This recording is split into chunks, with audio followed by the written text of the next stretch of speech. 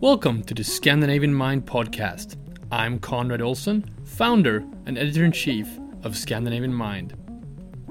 My guest today is Jody Muter Hamilton, founder and CEO of Other Day and Lab 2030.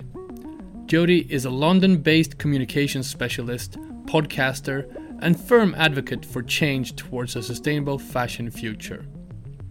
I find her to be one of the most thoughtful persons on this subject. Her podcast and consultancy Other Day and the non-profit initiative Lab 2030 provides an excellent resource for discussions on the subject, with several reports coming out in the near future. She is also a partner in Fashion Roundtable, a leading think tank for the fashion industry. In this conversation, we talk about the 3 horizons for change in fashion, how to build brands with a sustainable approach from the start, her upcoming report on burnout and mental illness in the fashion industry, and how technology and gaming can help fashion be fun again. The Scandinavian Mind podcast is a bi-weekly show about the intersection of lifestyle and technology. Every Wednesday we publish an in-depth interview with an innovator from the worlds of design, fashion, beauty, mobility or tech. And every other Friday we publish a panel talk or other behind-the-scenes content from the world of Scandinavian Mind. Don't forget to sign up to our newsletter to stay updated on the latest news and learn about upcoming talks and events. Visit scandinavianmind.com/newsletter. Here now, my conversation with Jody Muter Hamilton. Enjoy.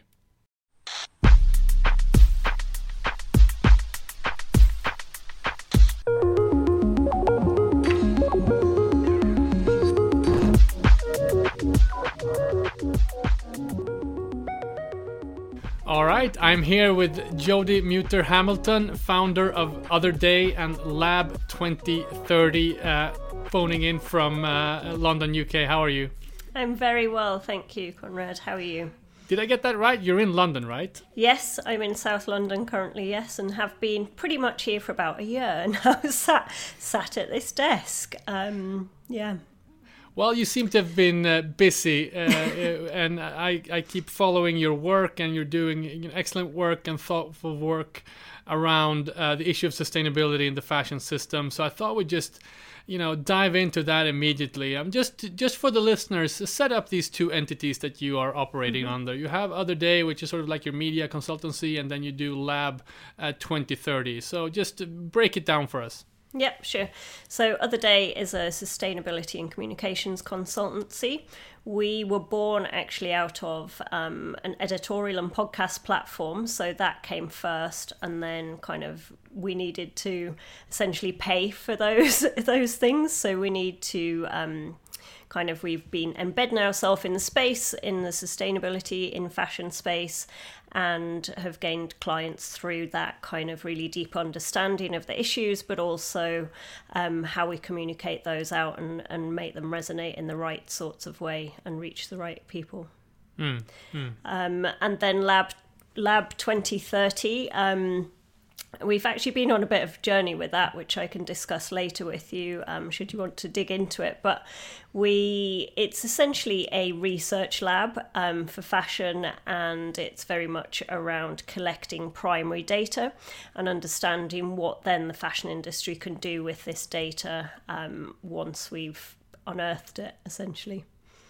Fascinating. I want to get into all that stuff, but just to begin with, as a sort of a foundation for all the work that you do, I'm curious, how do you define the issue of sustainability in fashion? Is there a framework for the problem in your mind? Yes and no. I think what's interesting is that you have framed it as an issue. In the first place, so that's an interesting thing to discuss anyway.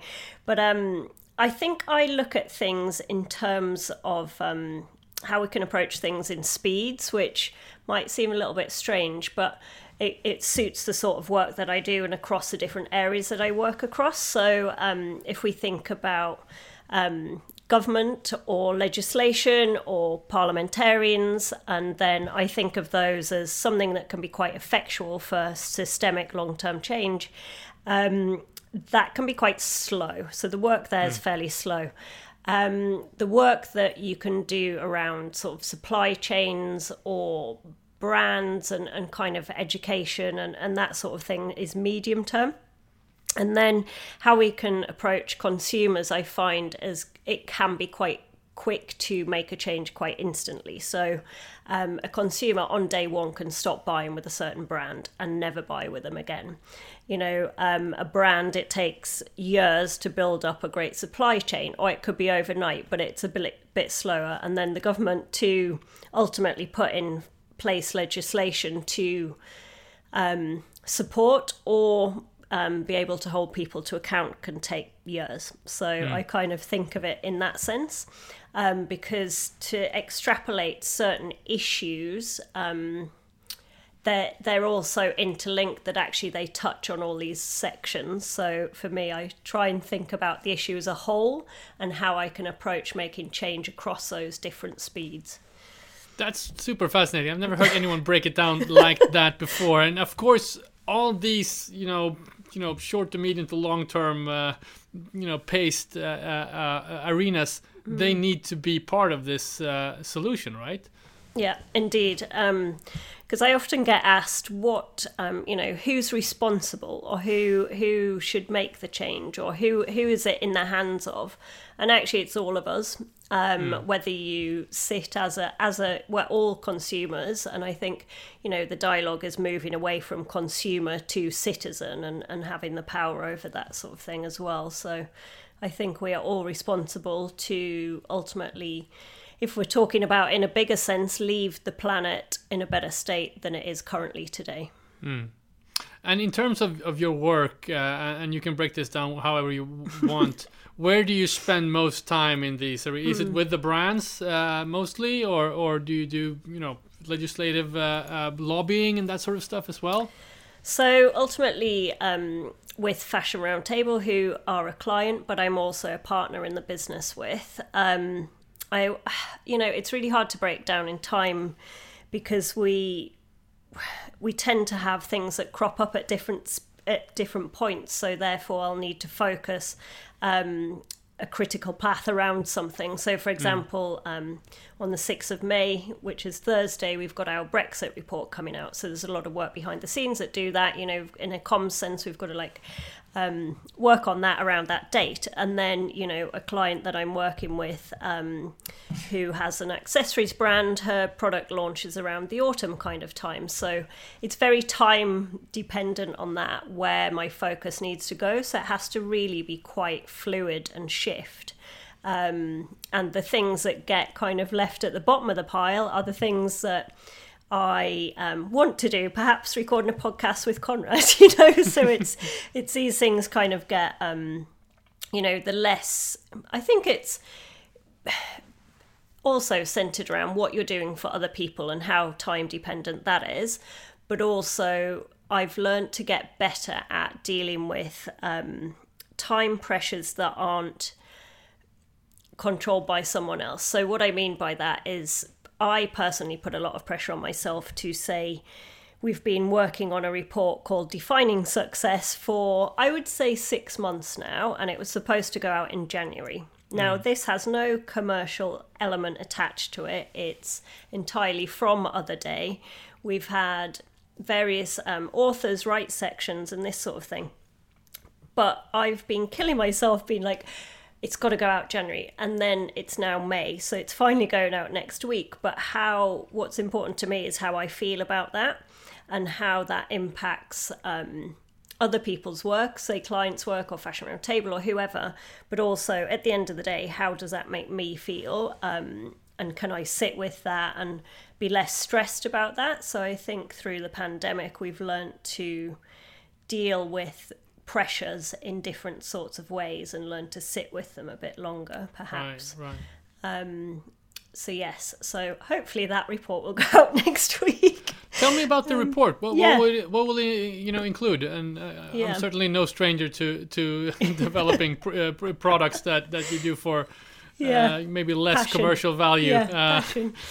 It's interesting. So on Other Day, 2 of our kind of big big kind of hitting articles were about one's entitled mental health in the fashion industry, and that still continues to be one of our top read articles. And the other one was around burnout and how fashion and creative people cope with that or don't cope with it. And that led me to believe there needs to be more work done in this space, that we're really not addressing it. So essentially, the Defining Success report looks at creating a new vision for the fashion industry based on success with different measures. So is success wellness? Is it creativity and community? Is it a better planet? You know, we're trying to redefine what our way of being successful is. So that's what we're opening the conversation to be, to allow people to have a bit more space to think about that away from monetary terms, but actually also very connected to monetary terms as well, because we've got 2 special podcast episodes that accompany it. One is entirely focused around money and finance and things like that, and the other one is around creativity. So you're continually always balancing these elements of what makes success, whether that's from a planetary point of view, a financial point of view, a personal wellness, or kind of emotional point of view. So that's what we're exploring in that. And how do you assess the sort of demand for that type of perspective in the fashion industry right now? Are brands open to this? Adding these sort of added layers of success as you define it? I think we have to be. I think, we were aware that essentially consumption or rate of growth has got us into a position whereby the planet is not healthy, and that also impacts on our own personal health as well, and mental health and well-being. So I think it's obvious these things are laid in front of us, so we have to provide or work through what a different kind of metric could look like, really. And there's already been some work done in this space with the likes of Kate Fletcher and Matilda Tam's Earth Logic plan. That's like a really key thing to show how we can look at a different growth metric or not growth. And also even donor economics and things like that. So that this is happening already. Wonderful. So and how do you advise brands in this regard? If you do, I'm not entirely sure what the state of your consultancy is, but you have a background in running your own brand, so you know pretty much firsthand the challenges of building something that is responsible in these sort of success levels that you're talking about right now. How would you advise a brand who wants to apply these layers to their business? I think it's really difficult. I think we're still searching for that holy grail, of money meets happiness meets product, and being able to actually, ultimately you need support to have a brand. You need to be able to grow, but not too much, and what does that look like? And understanding that growth is not perhaps infinite is what I would say. For some people, the best model is to have 2 or 3 people in a team, and that is it. And I can't remember who did it, but there was a study based around, there's a company who have always said they would never have more than sort of 60 employees.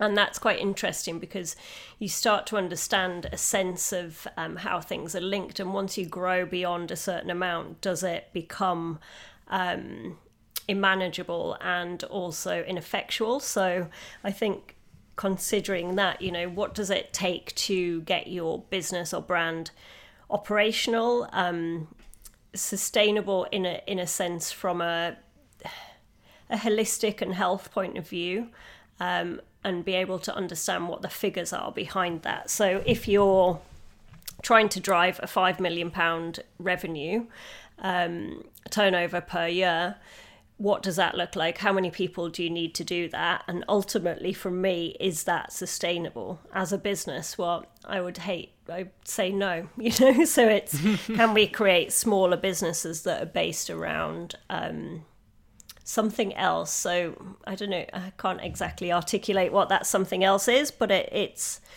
perhaps a bit smaller,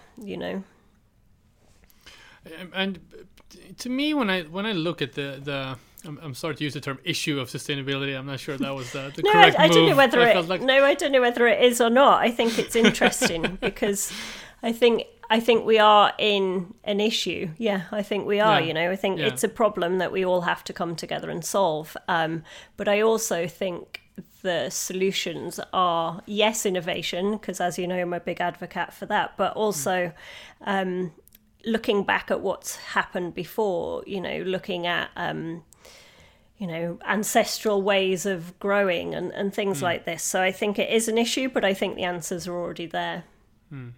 When I observe this, I tend to sort of, I swing back and forth in a way, because on the one hand, you have something that's kind of spiraled out of control in terms of the amount of garments that we produce every year on this planet. And it's far more than we, ever, can wear, basically. We would be, someone told me we would sustain ourselves with clothing for the next 50 years if we would just stop producing stuff now.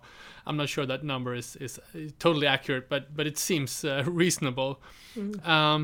So on one hand, it's a problem of massive scale that in a sense need solutions of massive scale also. But at the same time, you're saying it could be something more local, more here and now, more in the sort of small decisions. But I'm curious, how do you feel about sort of the big players, the fast fashion brands that are, producing a large part of these garments versus the small players that, in my mind, maybe have it easier? It could be, I feel like it's sometimes, and maybe I'm pissing some brands off here, but sometimes it's easier to do something sustainably and responsibly when you're small because you have fewer people and a smaller operation to care for, versus if you are, big global company that in a sense have spiraled out of control. How do you sort of steer that boat in the other direction? Do you have an intuition here, a sense here? I think you've hit the nail on the head. So I, in my mind, think of it about a boat, like you've just said, actually, which is, you have a large boat, it's huge to turn around and it'll take a long time, back to the speeds thing. But if you can turn that boat round and you can be decisive and actually change course, then the impact is way beyond anything that of a small brand in terms of scale of impact. But I think we need to sort of bring it back to thinking about the humans behind that. So if you're a small brand and you essentially work with local communities and things like that, for example, there's a brand in the UK called Birdsong London, and they do amazing work. And, there's only 2 of them in that business, and they have a great impact for the people that they work with directly, and they need to not necessarily increase the scale of that business, but be able to positively benefit more people through their work. So ultimately, they do need to scale beyond what they are now, but probably not massively amount, because that wouldn't really align with their personal values. And then I think about the likes of, say, H&M or big brands, and I think they do have a real opportunity to perhaps put some investment behind innovation that could really change things. And I think personally I'm more positive and solutions driven than calling people out, because I don't really think that's beneficial. And I think what we need to do is work together to solutions. And where the gap lies between the big and the small are small brands don't have the infrastructure, the finance, the support to change certain things in the direction they want to. So, for example, if they're looking to use an innovative fabric, they have to have so, be able to place huge orders, that doesn't happen. So therefore, what we need to build up is a system whereby the larger brands can enable the smaller producers to have access to things. So it becomes more of an ecosystem rather than large versus small. And what I'd really like to see is how a kind of cross-learning and a cross-pollination between sizes of brands could happen, because we do have... there's so much data and intelligence and all these kinds of things that large brands do have. But where does it go, and what does it benefit, beyond their own company? So can we encourage a bit more of that collaboration and the sharing and shared learnings across large and small, which is what I'd personally like to see, and kind of what we're trying to work a little bit with around with Lab 2030 as well. Shared learnings, I really like that. And just to pause for a second, what you just said is I think is so powerful and points towards something that really could have an impact. And I always talk about this thing that the large players, they're the ones with at least an opportunity to bring about change on scale. So maybe they still aren't doing things the way we would hope, or the way the planet kind of appreciates in terms of long-term sustainability, but it's also there that we can actually do things. Do you have examples of innovations that have come about the last, say, year or two, different processes or examples of these shared learnings that you want to highlight? I think I think Circular Systems, don't you, and the kind of work that they do, and Sure. RenewCell. Yeah. So that's something on scale, that's a massive scale where basically you can recycle textiles, because that's still, if they're mixed fibers, it's still really difficult, and we need to enable that at scale. And we also need big investment to do that, because it is highly intensive or very innovative, and all these things need to happen. So I would say that, and how they can roll it out perhaps later, will be quite interesting to smaller brands. And also thinking about how we can create some sort of centralized textile collection, so it's not necessarily just about one brand and their relationship. It becomes, right. Could everyone in a certain city use this way, and that's how you get to a different sort of scale. So I think, again, back to the sort of point about collaboration and so forth, that we need to encourage that, but also have systems and structures in place that can collect these textiles, or whatever it is that we're actually talking about. I'm actually trying to learn more about this right now, and it's my understanding that there are actually EU initiatives. I'm not sure how much that applies to you guys anymore, but I'm there sadly, yeah. I think we will do something around that, though. Yeah, but there are EU initiatives talking about finding different standards in the textile industry, and from my understanding, and I'm very early in my research on this, but it is an industry that's very undefined in a way. So we haven't defined standards. There aren't very much centralized processes and of the likes. And I think it seems like there's a great opportunity just in this field. It sounds kind of boring and bureaucratic in a way, but I think to tackle this issue, you have to go about it in that direction as well.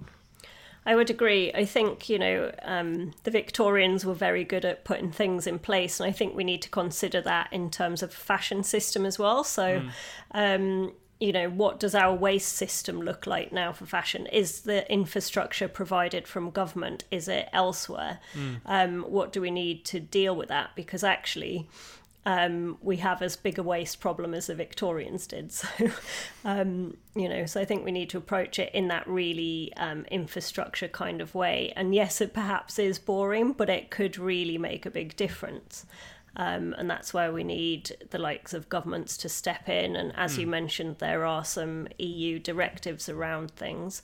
So the French have passed their waste one, which essentially says that, you can't burn clothes and you can't have waste, and you've got to be responsible for it. So in the UK, we're looking at a similar thing. Probably my sense is we will take guidance from the French law anyway, but We're looking at extended producer responsibility. So what does that look like, and how can that be passed on to retailers or brands, or who pays for managing the kind of waste of these products at the end of the day? Because my sense is that it shouldn't be the consumer. It should be whoever makes these things, but perhaps not necessarily the actual factories and manufacturers, because again, should that responsibility be with the brand or the factory, who are already pushed into a corner to reduce prices anyway? Yeah, I feel like also there's this huge opportunity around recycling, and the number I heard the other year, and that might have changed, but we're at somewhere around 1% of all textiles is being recycled. It's just a staggeringly low amount, and I feel like there's just a huge business opportunity for any, at least in Sweden, I count 2 or 3 major initiatives that are getting huge funding just around recycling textiles. But so the question remains, whose responsibility is it? But I feel like the industry also needs these type of pretty practical solutions, because if you are a brand of smaller or mid-sized, where do you go? How do you bring about these change? It's very hard to invest in these processes by yourself, right? Yeah, I would agree. I would also add that smaller brands have to be more innovative with their use of waste or fabrics or scraps or whatever, because ultimately as a small brand, you see waste as lost revenue. It's there. You're looking at it on the cutting room floor or wherever it is, and you're like, how can I make some money out of this and not waste it? So, people do things like... don't know if you know, there's a designer called Hannah Fiedler, and she had some beautiful silk that she had for her clothes, and then she's woven a beautiful clutch bag, for example, with it. So it's looking at those sorts of things and being able to put things in place, whether you're large or small, that enables less waste, or ideally none. Use design practices.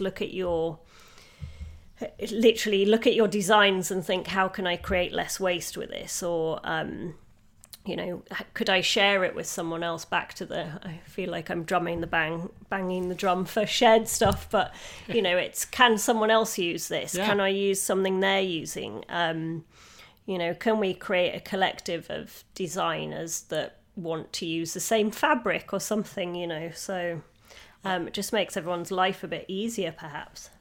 I think it's fascinating how many times when you go down the avenue of innovation, you sort of end up in craftsmanship and sort of artisanal skills that sometimes that's the solution to an issue like this.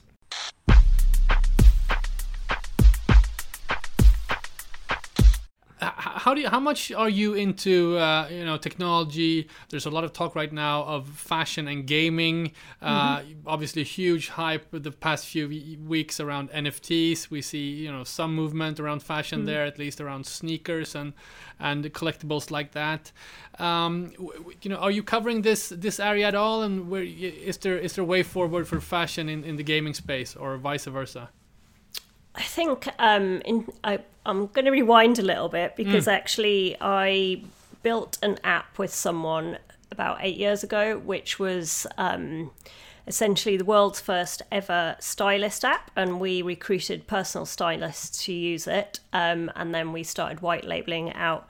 And then I actually worked later with a company who kind of pushed that a lot further, called Proximity Insight, and they essentially have a clienteling tool. And previously, the first ever World Stylist app, we worked with them to develop, was called iBeacon at the time, and we put this near-field detection into an app, released it at Dreamforce, which is Salesforce's huge annual summit in San Francisco, and basically it was the first ever in-app NFT triggered thing that happened. So wow, yes, you're an early adopter there. I've been on that for a while, yeah.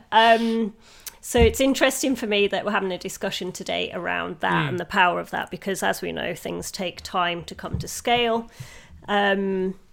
The Proximity Insights co-founder is a lady called Kathy McCabe, and she was at Burberry when they did The Art of the Trench, which was again where Burberry surfaced information to consumers to see around the trench and things like that. So, this has been happening quite a lot, but it's not necessarily before being linked to sustainability. So that's obviously what I'm personally more interested, the capabilities of that now, and how sustainability information is delivered to people.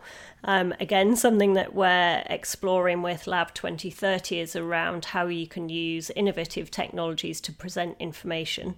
And we'll have something coming out in August with that, as long as we can do everything around it in time, which I will try my best to not slip that deadline. So yeah, it's about the presentation of information, how that's put into the hands of the consumer, which is quite fascinating, and what that information makes them do or think or act. So I would say that, and also the gaming element of it. I remember when I first saw kind of fashion getting into gaming, as it were, I thought I was a little bit hesitant, but I was also thinking this could be really exciting, because actually what we've lost a little bit within fashion is fun and joy and kind of all these things that make us happy and want to be in the fashion industry or want to enjoy fashion. And with the likes of digital fashion as well, we have a huge opportunity to have fun again and explore and kind of look at our identities as another self. So a friend of mine, Corinna's just launched the Dematerialized, which is essentially where you can purchase clothing for your digital self, and I find that fascinating. And yeah, it's a really interesting space to be in, I think. Dematerialized. Yeah, that's something to look up. I see more and more of these initiatives. I mean, I just recently was contacted by a young designer here in Stockholm who works for H&M, but does sort of digital fashion on the side. That's a sort of side hustle, selling digital skins, things for people to wear on their Instagram feed and so forth. And to me, I'm sure there's I know there's a generational divide here somehow. My daughter is 10 years old. She wants her allowance to go to only digital garments and goods and features and hats and clothes and stuff like that on the platforms that she is on, and it seems to me that she doesn't really she doesn't make any distinguish between her physical self and her avatar. So she can say to me, Dad, do you think I should wear this hat? And she holds up her phone and she shows her avatar with a hat. And so that is her in her sense, because that's the avatar she uses to meet her friends or hang out after school. So I feel like we're just in the beginning of something completely different here. And the argument, of course, I mean, I'm not saying digital assets, anything, especially in terms of crypto and NFTs, it's not automatically better for the planet, the way these are minted and how much energy it takes to create them. But it's definitely an avenue down where perhaps my daughter's generation will buy less physical stuff, because they will get whatever, expressive need or identification need, perhaps she will get that in these sort of digital worlds rather than the physical. And I agree with you there. I think there's a sense of excitement, a sense of freedom in the digital space that the fashion industry has kind of got lost because it's been so commoditized. Yeah. I would agree, and I entirely agree with what you said about the difference between real and physical worlds. I think that the younger generation why would they think they're different? Because particularly at the moment, they've spent the past year mainly on digital, so that is becoming more prevalent than the real world, which is fascinating. It's for them to be able to move quite fluidly between these worlds and really value both of them in the same way is, like I say, fascinating. I'm really intrigued by it. And I think there's people doing incredible things in the space as well. So even in our Defining Success report, we've got a lovely Q&A with the fabricant, and I'm very dear friends with Leanne from the Institute of Digital Fashion, and they are doing some incredibly beautiful work. If you want to look at what digital craftsmanship is, that is it. And it's something that I'm looking to explore further, because I think the idea of digital craftsmanship is quite fascinating in itself anyway, and how that also impacts, like you said, sustainability, because looking on a really basic level, like what do you charge for something that's taken a week to create digitally, and at what point do you recoup your man hours? Is it when you reach 100 sales of these items, or do you charge £1,000 for it's quite fascinating to look at commoditizing a digital asset, basically. Yeah, I think the question then becomes, will the traditional fashion or garment industry catch on? That's where I see sort of a discrepancy, and for many people in the traditional fashion industry, all of this digital craftsmanship or buying virtual goods, so everything, it's sort of counterintuitive. It flies in the face of what we believe fashion industry is, because traditionally it's been about physical garments, things you put on your actual physical body, right? So, I mean, my worry, or I'm not sure it's a worry, but concern, or perhaps prediction, would be that large parts of the fashion industry won't catch on, and large parts of say the gaming industry, who are more adept and more used to playing in this arena, will take a big chunk of this market, right? Because we have Fortnite selling, what is it, $3 billion worth of skins every year. What's to say that's not fashion, right? Exactly. And I think it lies to be determined by the fashion brands if they want to be part of that or they don't. And I would have thought if they're huge brands and want to make more money, it's just another product line for them, right? So, or if it's a company entirely based around handcraft artisan skills, what does that look like for them? Does it mean that, does it mean that they only produce one and release one and create that in a different world? And who are the artisans making it then digitally? And how do you transfer that traditional craft of, say, weaving to a digital weaver, and can they work together to kind of create something together? I don't know. I don't think we're quite at that stage yet, or I think we probably are, but less in the ether, I would say. But sure. I can't wait to see what happens in that sense.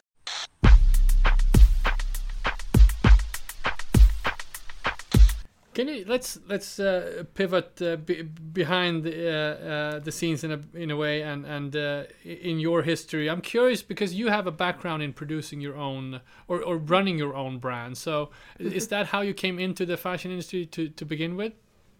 So I actually studied fashion at Kingston University and graduated in 2001. So 20 years ago. And I kind of worked in the fashion industry and PR and marketing, and kind of didn't really have a title at the time then, but it was definitely brand management, and kind of ensuring that brands were kind of presented in the right way. And I've always been a keen swimmer. So and my family history, my kind of mum actually had a knitting shop and haberdashery wool shop, and my gran was in the mills in Yorkshire, so it's kind of always been there, coupled with actually my aunt owns a lake, so a windsurfing lake, and kiteboarding and all that sort of stuff. So it was like this weird kind of craft meets, I used to try and swim I did swim in the lake, but it was cold, and wearing wetsuits and things like that. So it's kind of like in my head, I want to create a brand that's about swimming, but also craft and kind of how can I bring those two together. So in 2008 I created what was called Black Neon at the time, but before that I thought I need some real experience in swimwear design because I can pattern cut and things, but swimwear's actually very technical. So I got a place working for 6 months in a factory in Mauritius as head of design and sampling, and worked with people there day in and day out to do swimwear, and obviously had a lot of insights there, and it was a fascinating time, particularly because I was basically one of the only women and white women there, and I had to learn quite quickly how to speak very badly Creole and kind of get a commonality of understanding there, which actually came back to the sort of craft side of things, where I used to just sit and kind of show them what needed to be done on the sewing machine, and that was actually quite a nice thing to be able to do. But anyway, I came back, launched Black Neon into fundamentally a recession, and I was working with UK-based manufacturers, and it was hard work to say the least. And yeah, kind of a lot of learnings from that, and kind of a lot of debt. And I now advise people to be very careful around where you get your debt from and how you pay that back, and how you financially plan. If you've already spent, like, for example, I launched a website and it was like 10 grand just to do an e-commerce website, which now you can do on Squarespace, a lot cheaper than that. Right. But yeah, kind of back in the day you couldn't, and I was on the phone to like WorldPay connecting this website to get, it's kind of crazy to think now about that. But yeah, so that's kind of where my initial kind of needing to have something. I didn't even label the swimwear brand as ethical then, but it was. And sustainable, probably not in a sense of materials, because it was like, petro-based chemicals aren't sustainable. But I did work with amazing mills, so La Monta in Italy, so they're all like the best fabrics and stuff, but just really difficult. RRP for something like that was £130, which people at that time were just not willing to pay for. No. But maybe now, 12 years on, they might. Well, so, yeah. It seemed like you were an early adopter with that as well.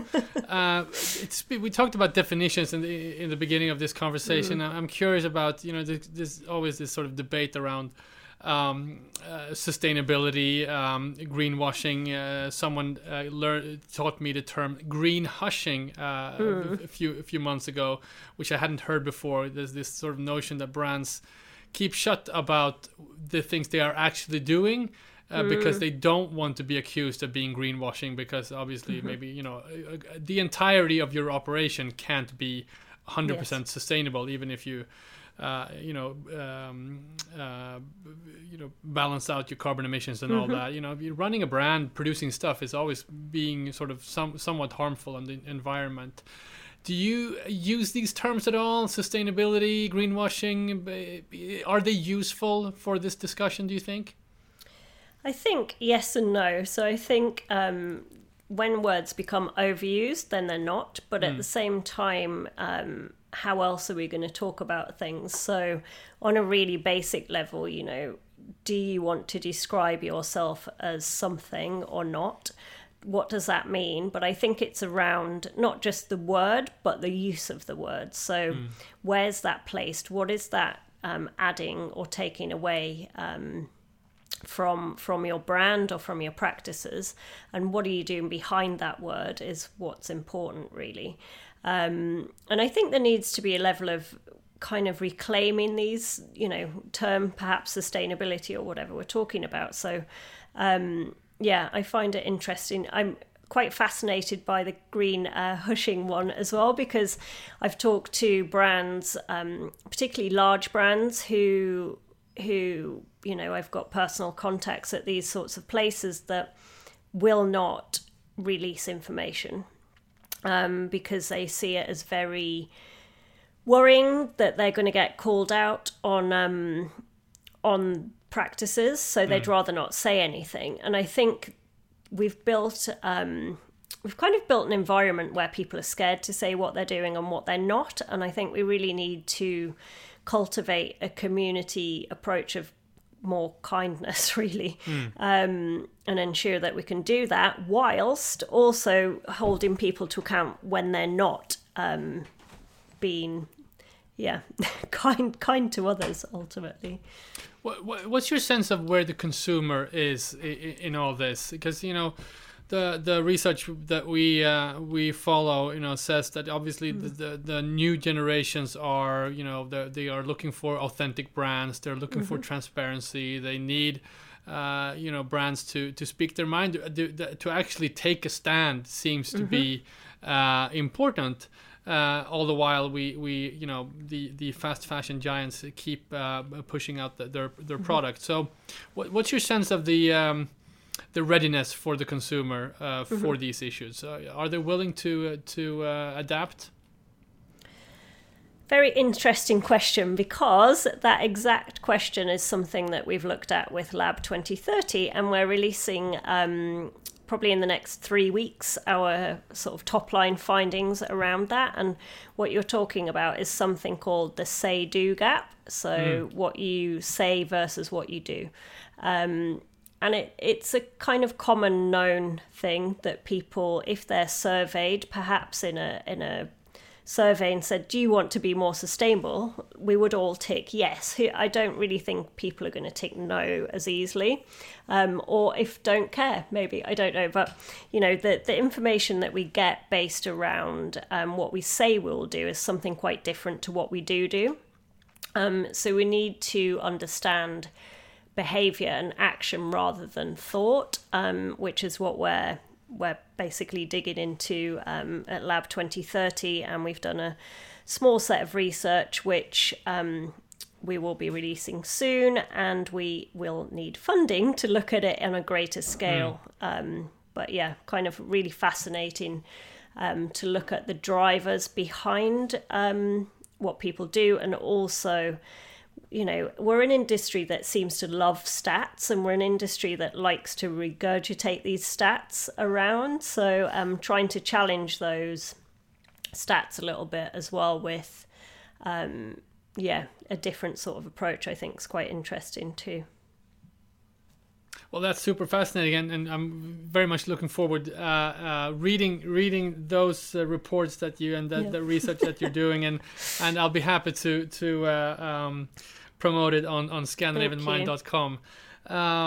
Jody, it's been great talking to you. Is there anything you want to leave us with in this conversation that we haven't covered? I feel like this is just the beginning of something we could continue with, but time is running out. I'm always here, Conrad. So happy to talk to you anytime. So just to remind people where to find your work, what's the best way to connect with Other Day and Lab 2030? Yep, so we've got otherday.co.uk. We've also got Other Day on anywhere you find your podcasts, and we've been doing those for coming up to 4 years now, actually in June 20th, our 4-year anniversary. And then Lab 2030 is lab2030.earth. We don't yet have an Instagram account for that because I can't cope with managing a whole nother Instagram at this stage without anyone to support on that. So yeah, that's not on Instagram, but we are definitely live on Instagram at otherday_world, and you can get us there. And also trying to boost up that LinkedIn following a bit more. So yeah, we're there too. We get a lot of traffic from LinkedIn. I feel like that's where the conversation is right now. Yeah. Jody Muter-Hamilton, founder of Other Day and Lab 2030. Thanks for all the hard work, and thank you for speaking to me. Problem. Thanks, Conrad. I'll speak to you soon. Thank you.